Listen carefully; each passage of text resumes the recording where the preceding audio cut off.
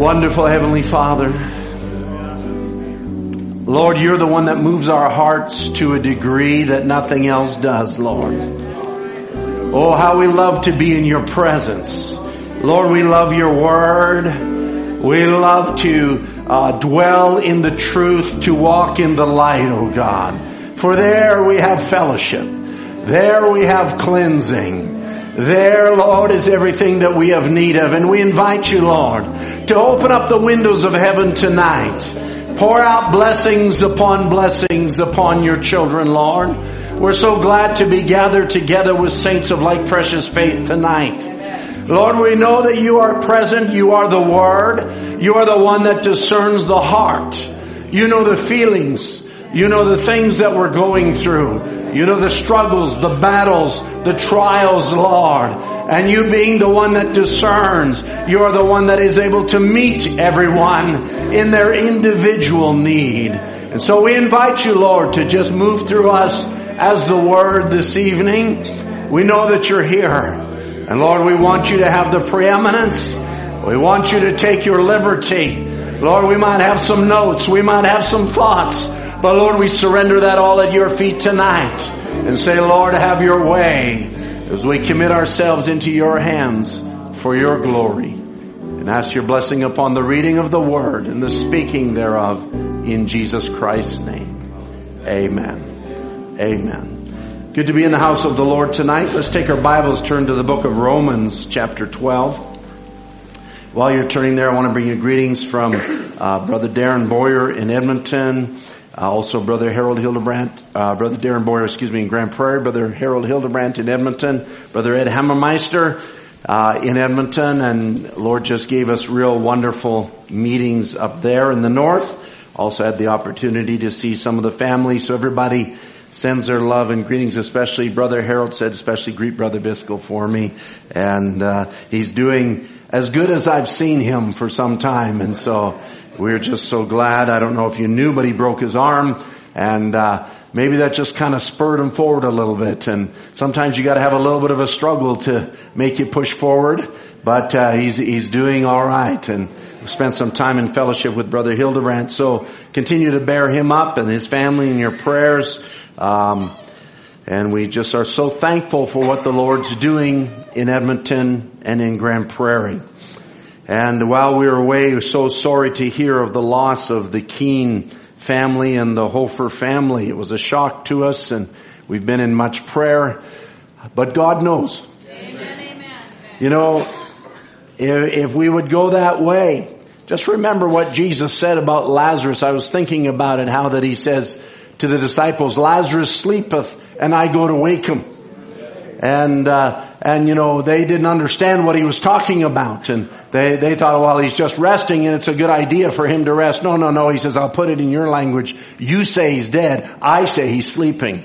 He's waiting to be awakened. And so are those that are in Christ Jesus that go on the other side. Jesus cried with a loud voice, Lazarus, come forth. And Brother Branham said, if he had not have said Lazarus, all the dead will come forth. And there's been a voice that's been initiated by the message of the hour. Jesus does all three things while he's descending. Shout, voice, and trumpet. And those that go before us are just waiting for that voice to materialize, and they'll join us again. Praise be to God. So we do not sorrow, as Paul says, as the world does. We sorrow with a hope. We do sorrow. It is a loss. The families are suffering. We know what that is, but yet in the midst of all of that, we have a great promise. Amen. Hallelujah. Amen. We're a part of a great end time message, and I know you've been in prayer. We've been in prayer for the families, and we want to give them our love and our greetings and let them know, though we've been away, we certainly have not been away in our hearts. And, you know, we're all one body. We are. And we thank God that we're one body. Where would we be without this message? I'll tell you where you'd be. You'd be in some ecumenical movement. You know, you'd be in some bar room, or you'd be somewhere else out there in the world. I'm so glad. I am so glad for the truth in this hour. Praise be to God. Now we've been in a subject of the mind that has wisdom, and I hear that I've reached the statutes of limitations. As I said, tonight is part 4 of the mind that has wisdom, and I've been dealing with the mind realm. And because soul, spirit, body, been dealing with the spirit realm, and we find here in Romans chapter 12, as we take that as our text, I want to read a couple of scriptures before we have you seated. Romans chapter 12, it says here, I beseech you therefore, brethren. Now remember, Paul speaking here, he's to brethren. He's not speaking to unbelievers. He's speaking to those that have been converted. Those that have the Holy Ghost. But he's not dealing with the soul realm. Alright? But he says, by the mercies of God, that you present your bodies a living sacrifice, wholly acceptable unto God, which is your reasonable service. And be not conformed to this world, but be ye transformed by the renewing of your mind, that you may prove what is that good and acceptable and perfect will of God. For I say through the grace given unto me to every man that is among you, not to think of himself more highly than he ought to think, but to think soberly, according as God has dealt to every man the measure of faith, or we could say the measure of revelation, because faith is a revelation. All right, now over in Philippians chapter 2,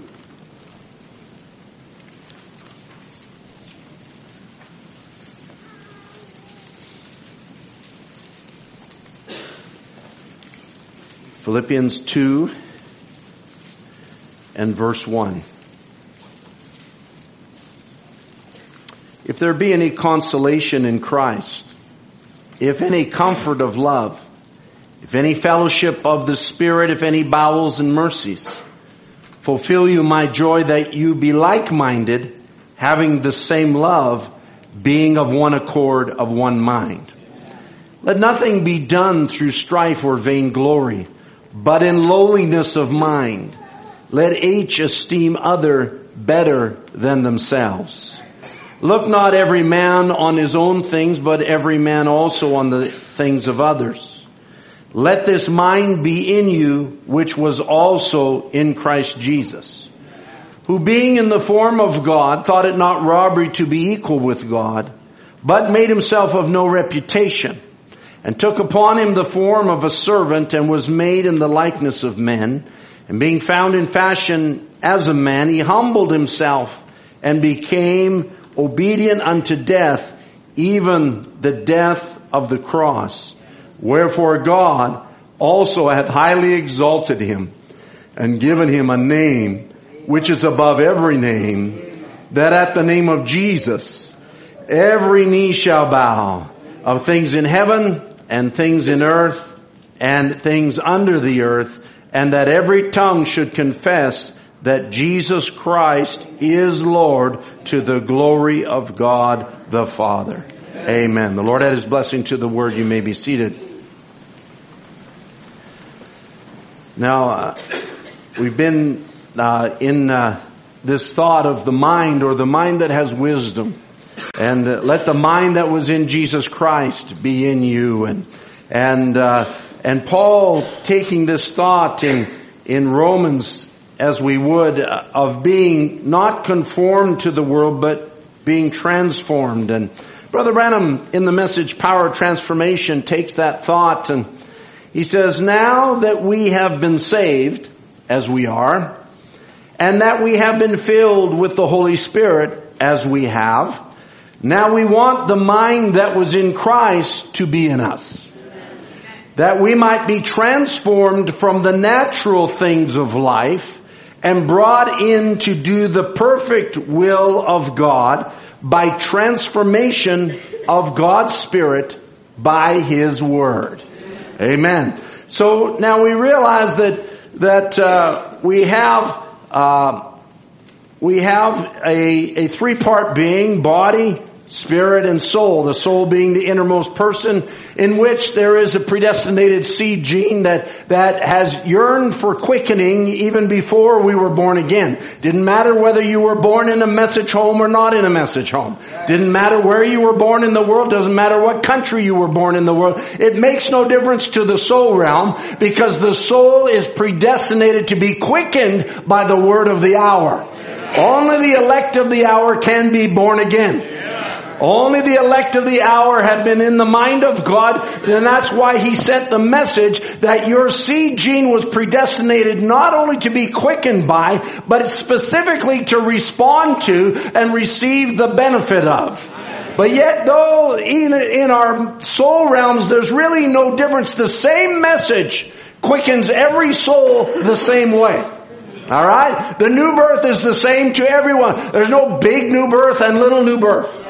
Right? There's no one person gets more of a new birth and another person gets less of a new birth. When you're born again of the Spirit of God, it changes your nature into God's own nature.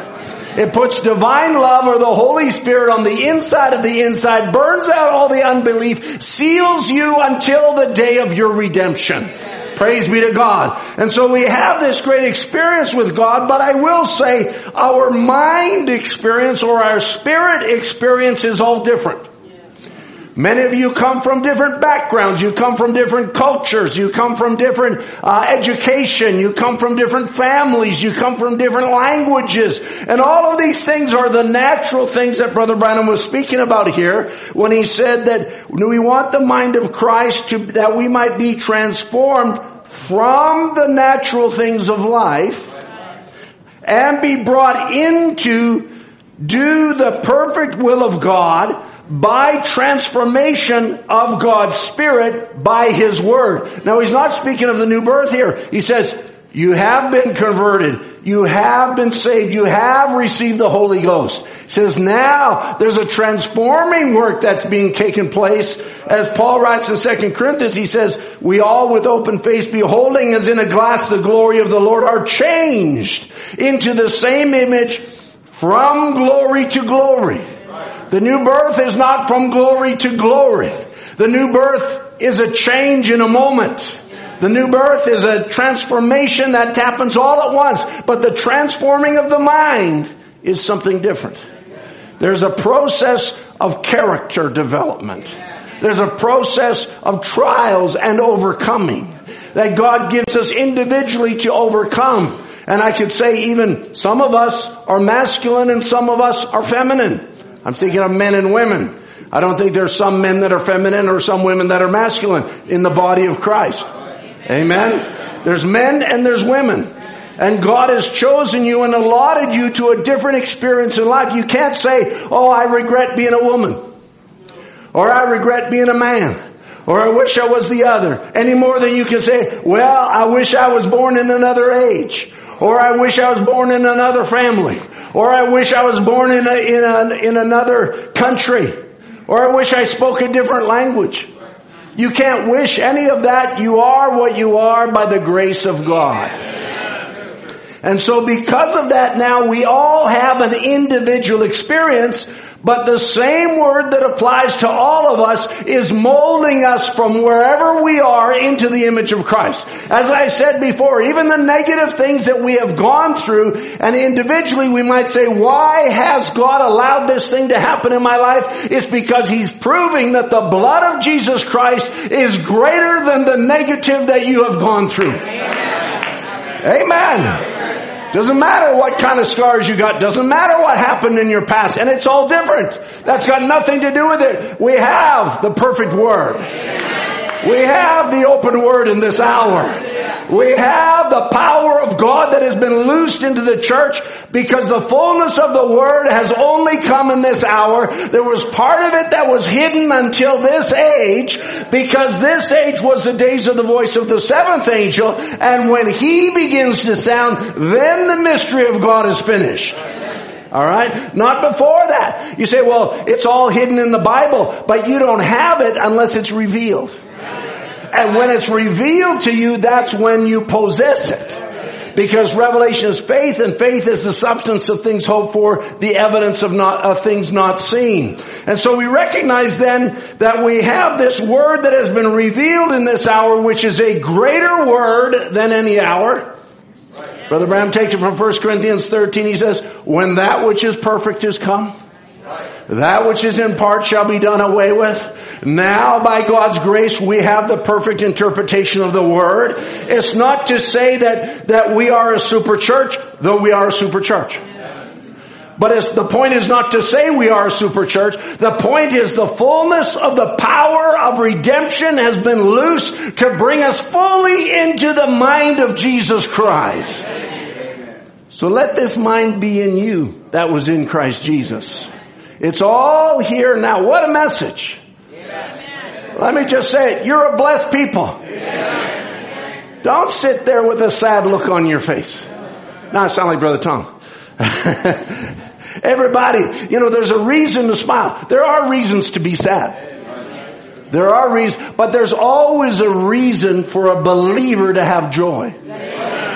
It's not to say we're joyful all the time. We go through valleys, we go through mountaintops, we go through experience, we go through trials, we go through different things. I'll show you, Brother Branham talked about it in a little bit. But in the midst of all that, even when we're down in the depths of the valley, as David said, though I walk through the valley of the shadow of death, I will fear no evil, for thou art with me. Thy rod and thy staff, they comfort me.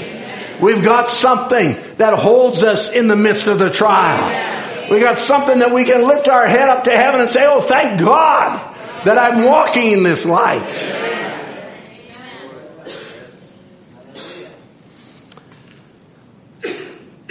So it says, let this mind be in you, which was also in Christ Jesus, who being in the form of God, thought it not robbery to be equal with God. I just meditated on these scriptures for some time now. I heard a great man say, sometimes you just stare at it and you're sure there's more there than you're seeing. And he says, but he made himself of no reputation. I don't want to go into the Greek. I've gone into some of the Greek words in the previous parts.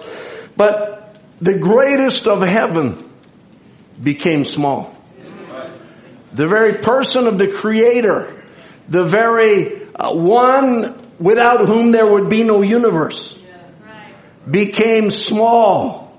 Thought, though not robbery to be equal with God, he was the Logos, or the Word that became flesh and dwelt among us. But he made himself of no reputation. So now, in that mind, now when I say mind, I don't mean literally we lose our mind and we put another mind in. But what I mean is that the thought process of Jesus is to be the thought process of the bride. That's what the scripture's telling us by let this mind be in you. Now, in that mind, which we are to be, it was not simply doctrine that he was equal with God. It's not, this is my doctrine, or this is what we believe. No, it was revelation. And revelation is what the gates of hell cannot prevail against. And he walked by perfect faith in what the Word said he was. So the Word was fully revealed because he was the Word. And he walked by perfect faith in that Word. And his thoughts aligned perfectly to the Word, for he was the Word.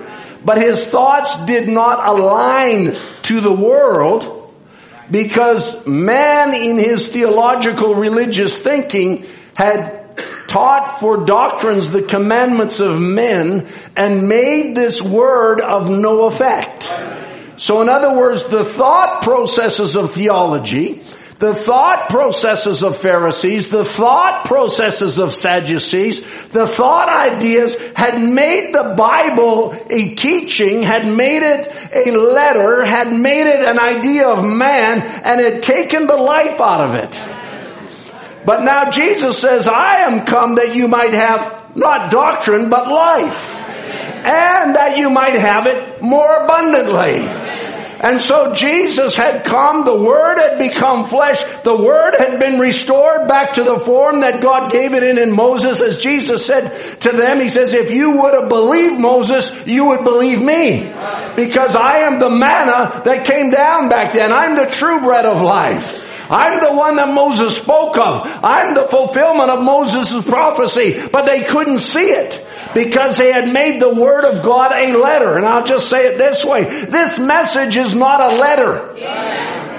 This message is not just a set of doctrines. It's not just a set of teaching. This message came again to make this Bible life. It came to bring the Bible alive. It didn't come to write another Bible.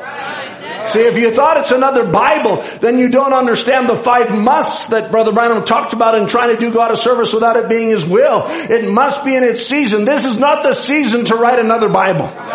This is not the time to write another Bible. This is the time of the voice of the 7th angel where he will reveal all the mysteries that were contained in this Word. And He would send it by the man by whom He sends it. And because it's a revelation, it must be a prophet. And because it's a prophet, it must be vindicated. Amen. That's just the reality. This mind, Jesus' thoughts, were actually the expression of the Word. See, that's why people have such a hard time with the message, is because man once again took the Bible and put it into Bible schools and made the Word of God of no effect. And made it into Catholic dogmas and Lutheran dogmas and Baptist and Pentecostal and Methodist and all kinds of different ideas. But God came in the last days when He said, when that which is perfect is come. In the days of the voice of the 7th angel, I will restore all of these sayings that He said, that there will come a time. It's not just to make it a new doctrine, but to take the Word of God and express it with the mind of Christ once again. A greater than Solomon is here. So we see that now. The Word of God now is a prophet with a 7th grade education as he begins to express things from the Word that is so contrary to their theological teaching. That's not the way we phrase it because of the Greek and the Hebrew, or because of this, because of, I can't even think of the theologians' names, whether it be Copernicus or Gamaliel or this one or that one, all of these Augustine or different ideas on down through the ages. God says in the last days, when the 7th angel is sounding, that will reveal the mysteries. That will show you what you're missing that's laying in the Word. And when they heard it, they couldn't receive it any more than they could in Jesus' day, because they were astonished at His doctrine. Never a man spake like this man. And they couldn't receive it because it was so contrary to the way they understood it. But what they really had to do was lose their understanding and let the mind that was in Jesus Christ come into them.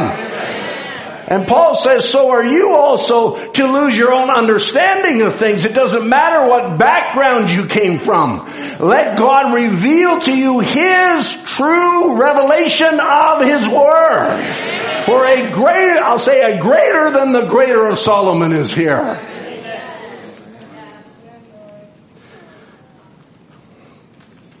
Now let's look what Jesus did so we see what we're to do.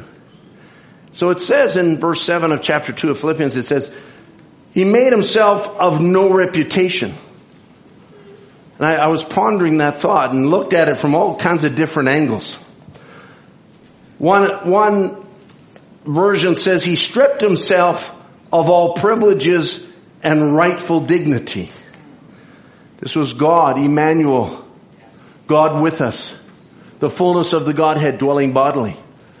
But He stripped Himself of His privileges and His rightful dignity. Literally, the words in the Greek says He emptied Himself. He emptied Himself. And so, now, I'll just say it this way. Rights and privileges you can't do anything about. That's why Paul goes into Romans 12. He says, don't think of yourself more highly than you ought to think, according as God has revealed himself to you, or according as the measure of faith you have. All right. Now don't think any higher than that. You have a specific place in God's mind. He always has been thinking about you. You've always been in your mind. I have a young lady that lives in my house, and always when I travel, she says, do you miss me? Do you miss me? In other words, are you thinking about me? Are you thinking about me? It's okay. It's all right. I'm not going to be hard on you. And but you know, that's just natural. But you never have to think that with God. He's always thinking about you. He made this whole creation to fellowship with you. And so now God, in his great mind, he literally now, he comes down into flesh because of us, and we're on his mind, but now he takes his privileges, he takes his right, and he lays that aside, or he empties himself of that. Because Christ, being the second Adam, he had all the rights that Adam lost. He wasn't born in sin. So he had rights to the tree of life. He was the tree of life. He had rights to inheritance. He had rights to all those things. All right? But now he's laying down those privileges. He had rights to live forever. He didn't have to be born again, because he was born right the first time. He was born by the incorruptible seed of God. He was born by the spoken word. All right? So now, not needing to be born again, but yet he could tell us we need to be born again. And so, but he laid down his rights, or he emptied himself of his privileges, because now now remember, this is the mind now, because he wants to do one thing: fulfill the word that he was called to fulfill. Now let this mind that was in Christ be in you.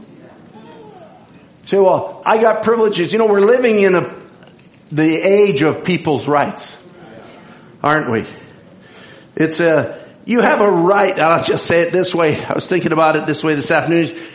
You have a right to be conformed to the deformity of this age. But you have to lay down those rights. You have a right to say, well, I have a right to choose. You do have a right to choose. You can't choose to be a predestinated seed. You can't choose to be bride. God chooses his own bride. But you can choose whether or not to serve him. That's your choice. That's your free moral agency. And so we're living in this age of people's rights, and you can allow, or you can be conformed. And I'll just say some things now. You can choose to be conformed to your upbringing or not.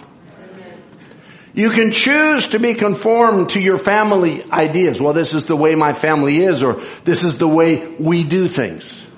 You can choose that, or you can be transformed by the renewing of your mind. You can choose to be conformed to your education. Well, I learned this in school, and they taught that, and you know, I've learned these kind of things, and it maybe doesn't line up with exactly the way Brother Branham described it. Well, you can choose to be conformed to that. Or you can choose to be transformed into the thoughts of God, the one who created the heavens and the earth. It's up to you. You can choose to be conformed to your culture. You can decide that this is the way we do it. You know, I see it so many times all around the world, not just here, but many times people come from different places, and we have a very, I hate the word, but I'll say multicultural church. We have people from all kinds of different backgrounds here. We have Africans, we have Asians, we have North Americans, we have South Americans, we have all kinds of people right here. And where you're from has a certain way of doing things. Is that right? You know, and I'll say you have to be careful, because even if I talk about families for a moment, so excuse me for saying it this way, if you decide to raise your family the way that families has always been raised in your culture, you're walking on dangerous ground, because that won't work here. And I'm just talking about one culture different from another culture. But yet in the midst of all of that, you can choose to be conformed to that. This is the way we do things. This is the way we have family. This is the way or you can allow the Word of God to transform you into the mind of Jesus Christ. Because if we're all transformed into the mind of Jesus Christ, won't we see the Word the same way? All right? I'm not telling you how to raise your families. You got to come to that revelation yourself. You can be conformed to your language. I know Brother Murphy and I has had it out many times about English versus Chinese and that barbaric language called Chinese, and how that he says English is a barbaric language, and I say English only needs 26 characters, not 30,000. And so we just go back and forth when it comes to Chinese, and I'm not sure how he's interpreting this right now, actually. He might be saying something completely different. But yet in the midst of all of it, Chinese puts a certain slant on things because of the way it vocalizes things. As does Spanish, as does French. As I said to my wife today, she gave me some food and I says, muchos gracias. And I said, or as the French would say, gracias muchos. You'll get that later. In other words, they just turn things around and say things differently, and it puts a perspective on things, but it's not language. We're being transformed not to English or French. And I know people say, well, when the prophecy went over Brother Branham, it was in the French language. Well, that's true, but there's 1,200 messages in the English language. But I'm not supporting English just because I speak English. There's a mind that is greater than any language. The mind that comes by revelation, not by the teaching of a language. And that mind is the mind that the bride of Jesus Christ is being transformed into. So all of these things contribute to deform the mind if we let it. And we need a mind transformation because we are called to walk by perfect faith in what the Word says we are. We are called to walk by perfect faith in what the Word says we are. Not to walk by perfect faith that I'm a believer, or God sent a prophet, or I've been baptized in the name of Jesus Christ. No, all of the Word. Let this mind that was in Christ, the full revelation of the Word, come into you or be in you. Amen. I want to say this while I'm on the subject. Young people, you can choose to be conformed to the world's idea of decency. Or you can let the Word transform your mind. I was pondering it today, and I don't know if I'm here now, I might as well say it, but even 50 or 75 years ago, people were judgmental against divorce. They were against adultery. They were against homosexuality. All of these kind of things. But now it's reversed. They are now judgmental against those that are against divorce. Or against those that are against homosexuality. Or against those that are against these different things, immorality and so on and so forth. So the world is completely flipped. And you can be conformed to where the world has gone, or you can be transformed by the Word. You can't be both. The Word of God instructs us in decency. It instructs us in proper attire. Amen? Instruct us in proper conduct between young men and young women, between brothers and sisters, even between husbands and wives, and all of those things. There is a reality that is revealed in the Word of God, and the thoughts of Jesus Christ, the way He thought is the way we are to think. Amen. That's why the Word has come like this. The Word has come to bring God's idea of relationship. It's come to bring God's idea of marriage. It's come to bring God's idea of communication. It's come to bring God's idea of all of those kind of things. And bring us into a reality of an outlook in life that is the Word of God. And as we walk in this age with the mind of Jesus Christ, yes, the age grieves us.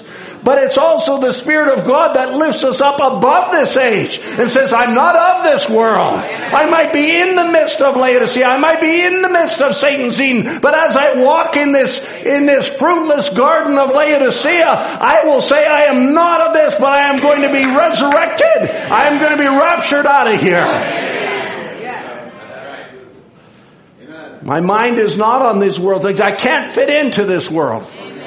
I cannot fit into this world. I can't think, I just am that way lately. As I look around me and realize how much God has changed my life and changed my thinking, I realize I can't walk the way the world walks. I can't think like them. I can't act like them. It's not something that I don't want. It's not that I'm trying to say, I don't want to behave wrong because I don't want to miss the rapture. That's not it. There's something in me that I can't live like that.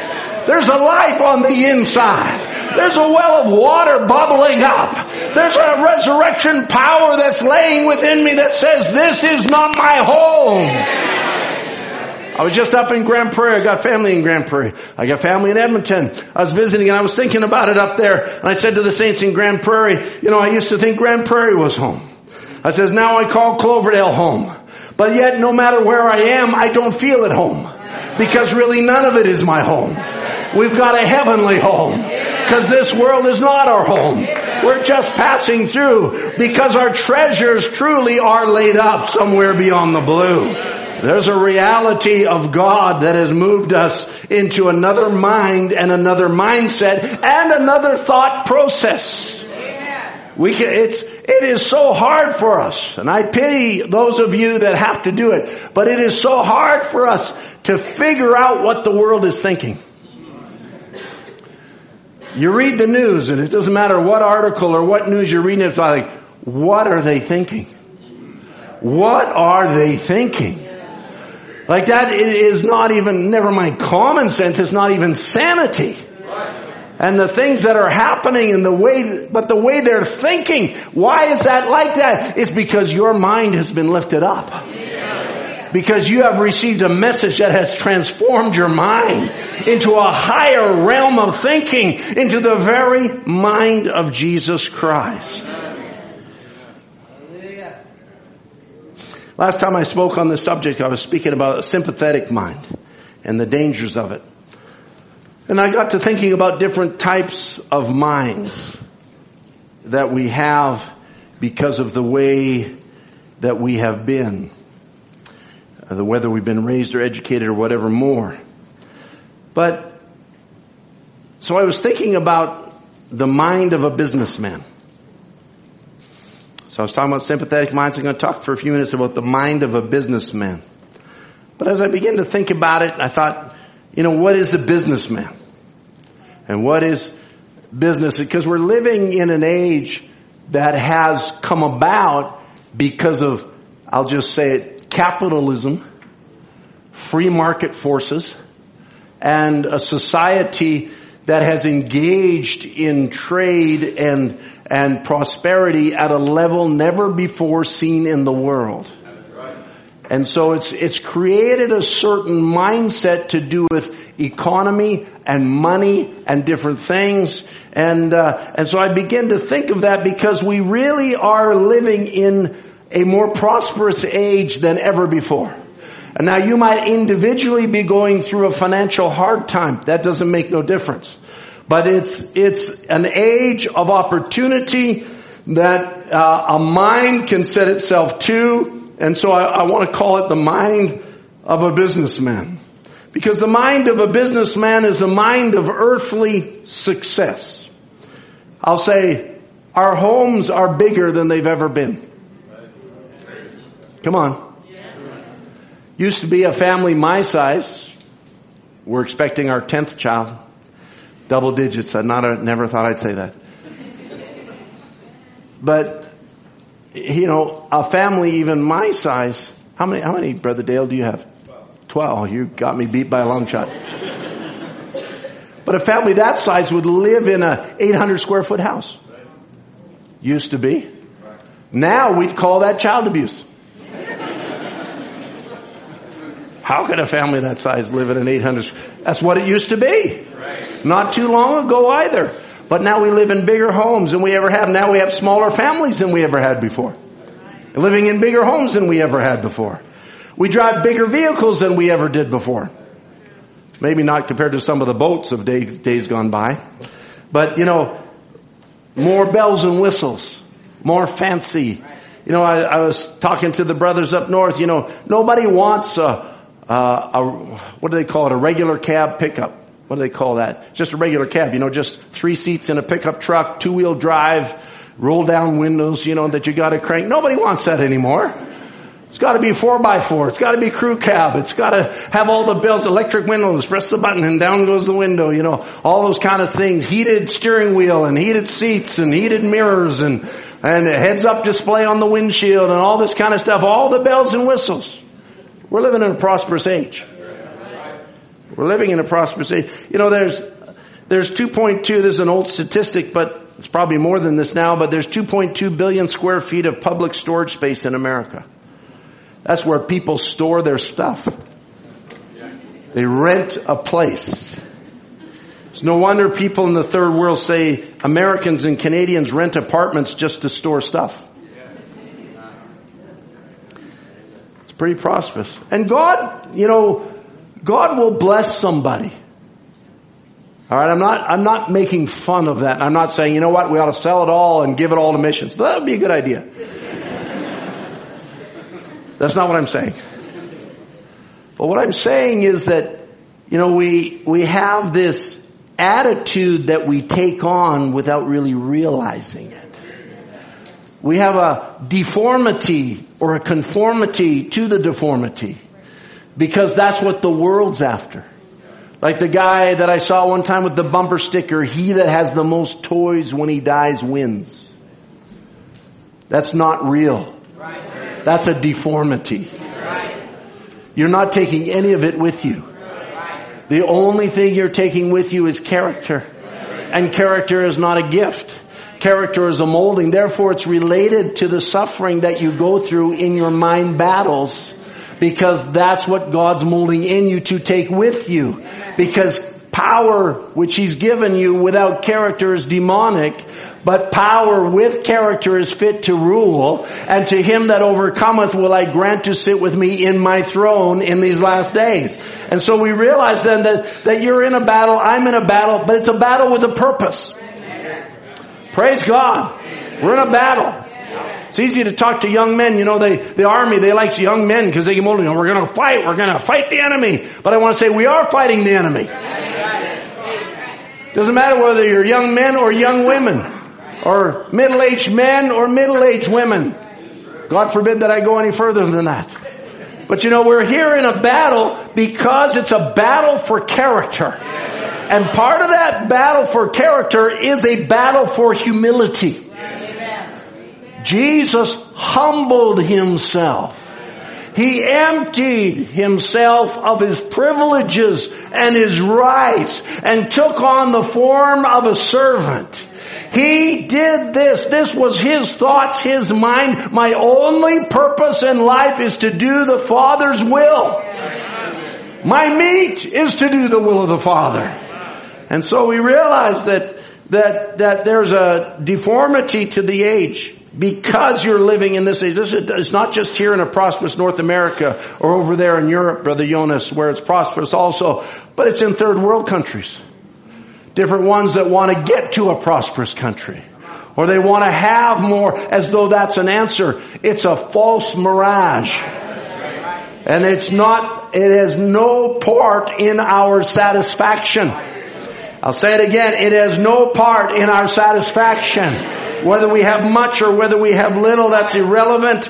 But really what I want to speak about is the mind of prosperity in Laodicea. Brother Branham says usually prosperity causes sin. Many people look upon prosperity as blessings. This is in the way of a true prophet. He says it would be if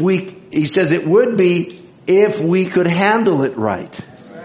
But it usually leads to sin, dishonoring God. Brother Branham talks about businessmen. I was studying on what he said about businessmen in the message Influence. As he spoke about Uzziah getting out of his place. And how that he was a successful king. But what made him get out of his place was his success. He had accomplished something. He had a kingdom that was next to Solomon's. In the greatness of his kingdom, he had ruled for a long time and he had great respect in the nations all around and within the nation that he was king over. But because of his success, he got out of his position. Instead of staying in his place, he thought he could become a minister or a priest and go and offer incense in the temple. And Brother Branham used that to instruct the businessmen. He says, God has blessed you and you've been successful. Now listen now, this is the way the mind is working. You've been successful now and you think you can take the place of a minister because of your success. He says, don't do it. He says it's hard enough for ministry to get it right. And it's a gift from God. So now we can learn from this, and I'm not talking about businessmen or not businessmen, but what I'm saying is we can learn from this and realize I need to find my place and stay there. Let each man think according as God has dealt to him the measure of revelation. Don't judge yourself by success just because Laodicea judges themselves by their success.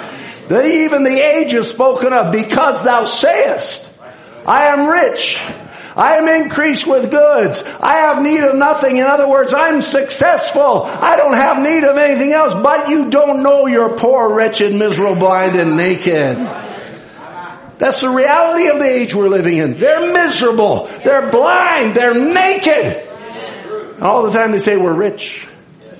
All of those things. The statistics. If we talked about statistics, and I have it somewhere, but the desirableness of what the stats are. You know that in this age, 51% of people 18 to 25, this was 10 years ago anyway, said that becoming famous was an important goal. 51%, over half the young people. In Britain, number one thing. What's the best top three things in the world? Number one, being a celebrity. Number two, good looks. Number three, being rich. The top priorities in life. God came in last. Let this mind be in you that was in Christ Jesus. He made himself of no reputation. No reputation. Not interested in fame. Not interested in money. The foxes even have holes. The birds even have nests. But the Son of Man has not where to lay his head. He had a garment, and that was it. And they divided his garment. They threw dice for his garments when he died and that sort of thing. He had nothing. He wasn't interested in celebrity. He wasn't interested in being famous. There was no beauty in him that we should desire him. Hello, sisters. Maybe I'll look over here. He wasn't pursuing beauty. He wasn't pursuing good looks. He wasn't trying to be physically attractive. Rather, he was made to not stand out in a crowd. There was nothing about him, his dynamism, his attractiveness, his fame, whatever more, even though by the works of God, yes, the fame did spread, but it wasn't him, it was the works that God did.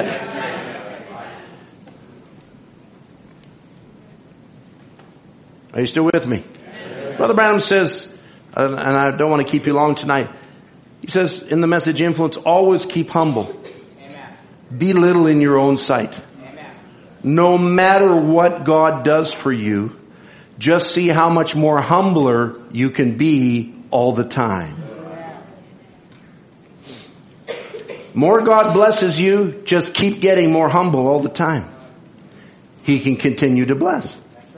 But when you get to a place you think, I've got it, you haven't got it.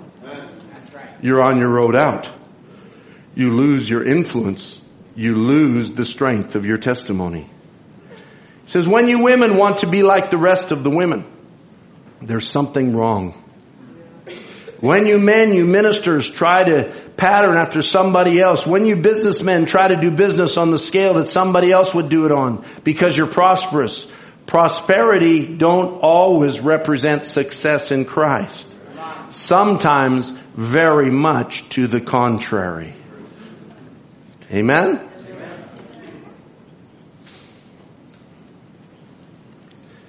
Another place in another message called Influence. I'll read a couple of quotes here from Influence.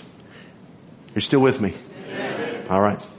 It says, then we're doing a very poor job out of it, especially take a businessman that's not even called to the work at all. See, when you do that, you're stepping beyond your boundaries. He says there's many people out, even in the pulpit tonight, preaching that oughtn't to be there. Because it's more of a meal ticket or to be popular amongst the people. All right. Now I'm dealing about pulpits and ministries, but we can apply it to any area of life. All right. He says, or to have a little more than someone else's got, or to have a few praise for somebody patting you on the back or something. That's very true. People actually don't want the position, they want the respect. They want the pat on the back. And so Brother Branham says, stay away from that. Humble yourself. He says, we mustn't ever get to that place. We must always remember that God wants us to be humble. The way up is down. Humble yourself and you're exalted. And if you exalt yourself, you will be brought to be abased.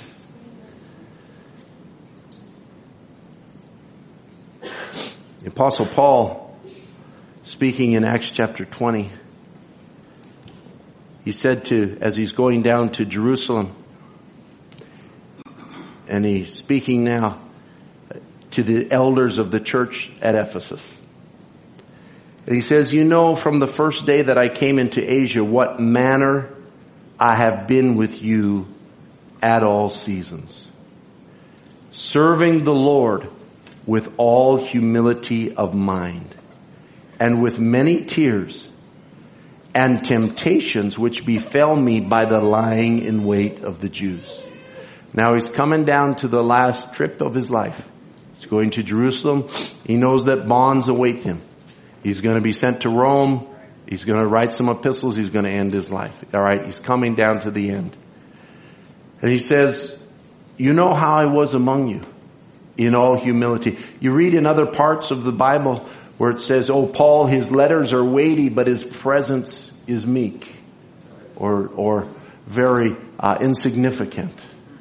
And what was that? It was Paul recognizing it's not me, it's the Lord.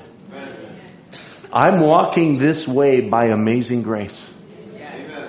That's why he said I was a Pharisee of the Pharisees. I was the stock of Israel, the Hebrew of the Hebrews. I was of the tribe of Benjamin, learned at the feet of Gamaliel. You know, he just listed all his human assets, so to speak, and just laid it all down and said, you know what? I count it all but dung. I count it all as sewage to be taken away by the sewage system far away from me. Hello? And so he says, those things I don't count as value that I may win Christ. That I may know him in the power of his resurrection. That I may even attain unto the resurrection from the dead. And so he's describing this now. He says, now what is Paul doing? This is the Apostle Paul. The word Paul means small. He even took on a name that means small. And he says, I'm the least of all the apostles. Matter of fact, I'm the least of all that is Christ. He says, because I've done things that I have trouble even thinking about them. And I was consenting unto the death of Stephen, and I allowed and caused many of the believers to be put to death, and different things that I participated in. And he thought, how could God even choose me? I'll tell you what, it's amazing grace. It's not because I did something good. I was bad. I did many things wrong, so I'm not walking this way saying Paul is great. No, Saul became Paul because Paul is very small and insignificant. But yet as Paul humbled himself, what name do we constantly mention? The Apostle Paul. As he humbled himself, God lifted him up and gave him a name. You know, even David, as God said to David, he says, I took you from the sheepcote and I gave you a name. You stayed humble, but I gave you a name. Because you were willing to be a man after my own heart. You were willing to carry out my word. You were willing to accept my thoughts about things. You know, even Brother Branham, from a very weak and insignificant life, from the hills of Kentucky and a poor education, and as far as, being from Jeffersonville, which was not a nice place. Oh, that's news to you, is it? The history of Jeffersonville is not a nice place. Has a lot of racial tension and a lot of different things that went on in that town and different things throughout the age. It was not a nice place, but God put a man there in his humility and gave him a name till even the preachers of this hour, many of whom maybe Brother Ernie knows, and says he was the greatest of them all. His ministry was greater than anyone. You can put all the evangelists of that era on one end of the scale and William Branham on the other end, and he would outweigh them all. Was it William Branham standing there and saying, look what I've done? No, he says, I'm nothing. And he's everything. He that exalts himself will be abased. But let this mind that was in Christ Jesus be in you. Who am I anyway?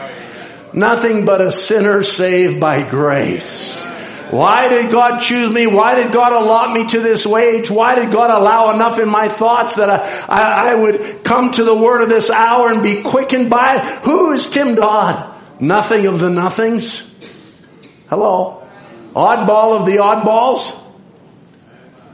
Okay, you don't want to be associated with me? That's fine. I'm an oddball. I'm a nothing. I came this way, and every day of my life I just say, Lord, you blessed me. Lord, it's all you. Any good thing in my life is because you did it. You allowed these things to happen. You brought me through my trials. You gave me the victories. You blessed me along the way. It's nothing but the mind of Jesus Christ. It's what He did, not what I did. I have so much here, but I'm going to close it.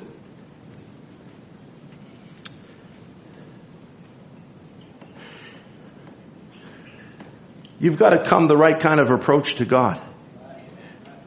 If you come selfish, if you come in any other approach but the right mental attitude towards God or any divine gift, you'll never receive the benefits of it. You've got to come with your surrendered all to God. Then he talks about the Syrophoenician woman. He says, what would you do if God calls you a dog? I trust I'd be like her and say, that's the truth, Lord. But even the dogs of this world eat the crumbs from their master's table, and you're my master. So I just came for the crumbs.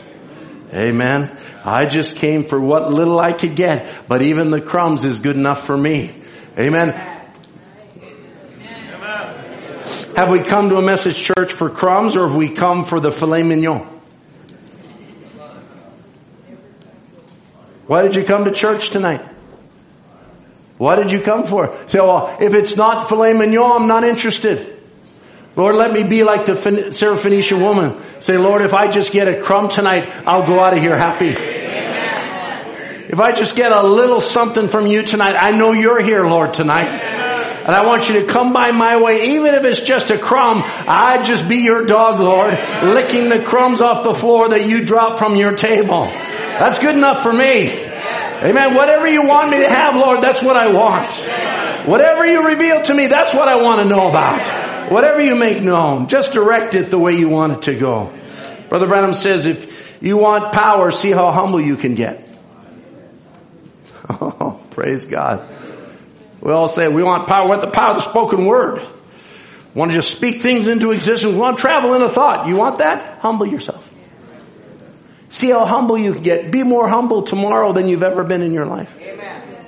Oh, this is so anti-Laodicean tonight, isn't it? Perilous times, men shall be lovers of their own selves, boasters, proud, blasphemers, lovers of pleasure more than lovers of God. You can be conformed to that if you want. That's just deformity. Let me have the mind that's in Christ Jesus tonight. Just get away from all your worldly thinking, he says, and humble yourself before God. Then you've got more power than the man that runs all over the building and makes a big lot of noise. Because you have been able to conquer yourself and commit yourself to Christ, to humble yourself before Him.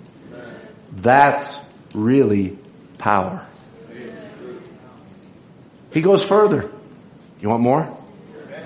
As we come to a close here, musicians might as well come. He says, you show me a church that's humble. Real humble. Amen. Not an arrogant church. Just a sweet, humble church. I'll show you a church that has the favor and power of God in it. That's the thing it takes. Humility. Humbling ourselves before God and letting God just work through us. Let this mind, the mind that has wisdom, let this mind that was in Christ Jesus be in you. Let's stand together.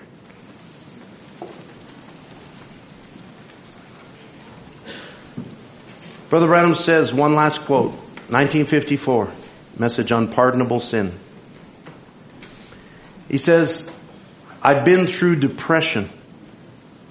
I've been through prosperity. I've seen it all together. But I wouldn't turn loose the hand of Jesus Christ for all the money and all the wealth that you could pile on the face of the earth. And everything else, he says. He's my friend when I'm broke. He's my friend when I got plenty. I love Him when I'm hungry, and I love Him when I'm filled. I love Him when I'm in sorrow. I love Him when I'm happy. I love Him because I love Him because He first loved me. Amen. Draw me nearer. Draw me nearer. I am thine, O Lord. I am thine, O Lord. I have heard thy voice, and it told.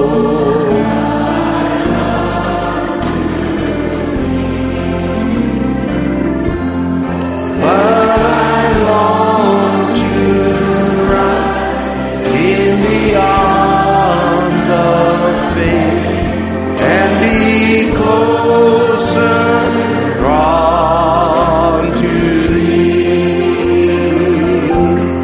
Draw me nearer, nearer, nearer, blessed Lord, to the cross where Thou hast died.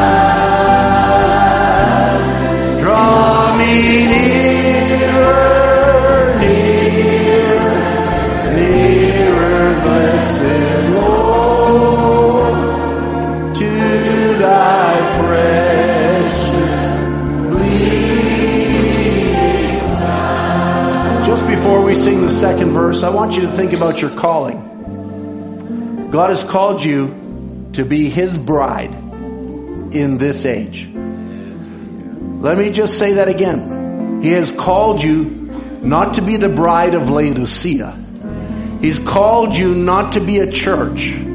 He's called you to be His bride. The bride and the bridegroom have to come into one mind. So you can't tell the one from the other. She thinks like he thinks. She acts like he acts. She loves like he loves. She knows him. She has his word and she knows what he wants done with it. That's the way Brother Branham put it. You've been called to this place. And many times Laodicea, the mind of the world, tries to distract you from your placing, your position. Brother Branham said one of the great things, I think it's also in trying to do God a service, one of the great things of this hour, two of the great things, he says in that message, he says, number one, he says, the rock that was hewed off the mountain and the people were told to look there. He says that's very important. Number two, he says, the vision of the bride in preview, where the last ones just got out of step. He says it's very important to tell them, get in line or stay in line. The devil's attacking you in your mind because he wants your mind. But the Word of God is on the battlefront. We need to, as Brother Branham said, get the general on the battlefront. Just say, Lord, I want your thoughts in my mind. I want to look at everything in my life in the way that the thoughts of Jesus Christ are supposed to work. And as we sing this second verse, have we got it up there? Consecrate me now to thy service, Lord. By the power of grace divine. It's not the power of your will. It's not the power of your ability. It's grace divine. It's grace that's taking us in. It's not according to, you need to live like this or you need to live like that. Listen, if we don't have grace, we're not going to make it. Yes, the Word has come to push us further. The Word has come to raise us up above the things of the world, without a doubt. But it's grace that's taking us there.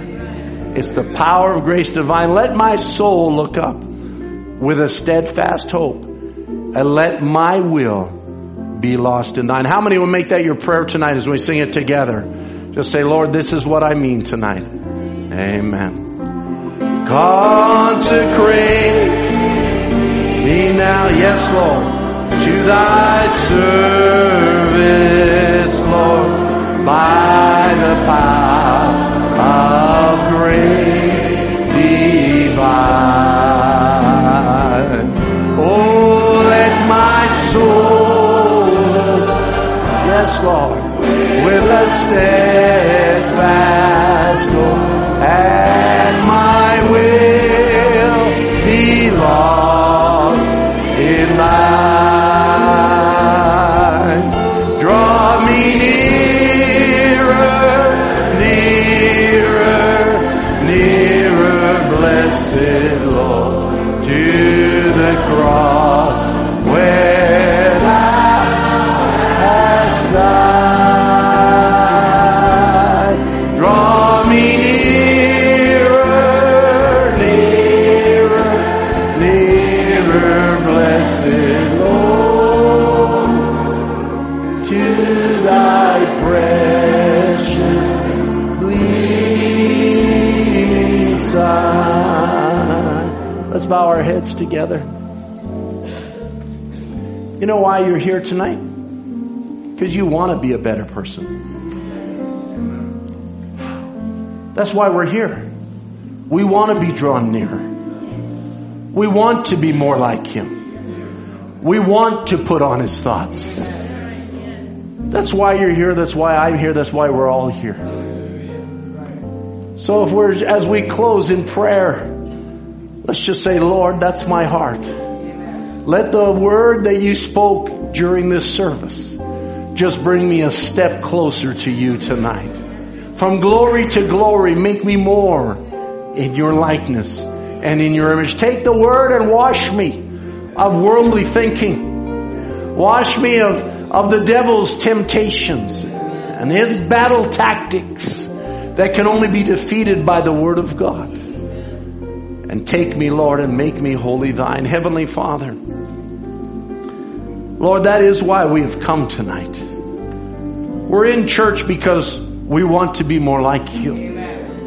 We're in church, Lord, because we want the revelation of your word. We desire it with all of our hearts. And Lord, as we're here this evening, oh God, if someone has the least little twinge, says, Lord, make me more like you. Lord, that's you working on their soul.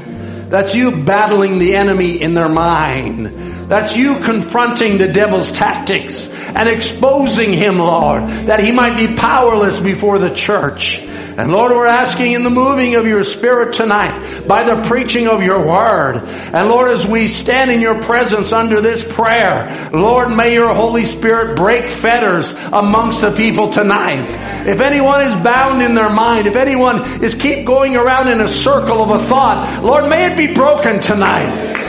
May the power of hell be defeated, and may the gates of hell give way to the name of Jesus Christ. We're asking, Lord, your blessing upon every individual, upon every son, upon every daughter of God. Lord, take the word that was spoken tonight and break it to your people, oh God. We can say things, Lord, but we can't reveal them. You alone are the revealer of the word. Lord, bless your children tonight with a mighty blessing. May they go from here and say, my God is real. Oh, He's real in my soul. He's real in my spirit. He's real in my flesh. There's nobody like Him. Lord, we commit ourselves to you. We thank you for this opportunity to be together this midweek. We thank you, Lord, for your grace in our lives, oh God. Thank you for journeying mercies, Lord. Thank you for watching over us and keeping us safe. We love you. As Brother Branham said, we love you in the good times and in the bad times. That love is unbreakable because you first loved us, Lord. Thank you, Lord. We commit ourselves to you in Jesus Christ's name. Draw me nearer, nearer, nearer, blessed Lord, to the cross where thou hast died. Oh, draw me nearer, nearer, yes, Lord, blessed Lord, to thy precious leading side. Amen. I trust the Lord spoke to you tonight. I didn't think I would be preaching tonight, and here I am. It's good to see you all.